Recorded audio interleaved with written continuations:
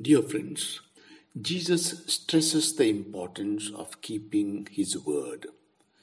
Doing this shows that one is a genuine follower of his. It means having the truth or seeing things like God. This also means being free from all dark deceptions.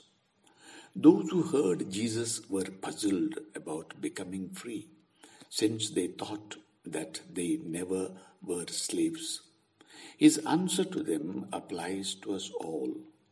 Everyone who commits a sin is a slave to sin.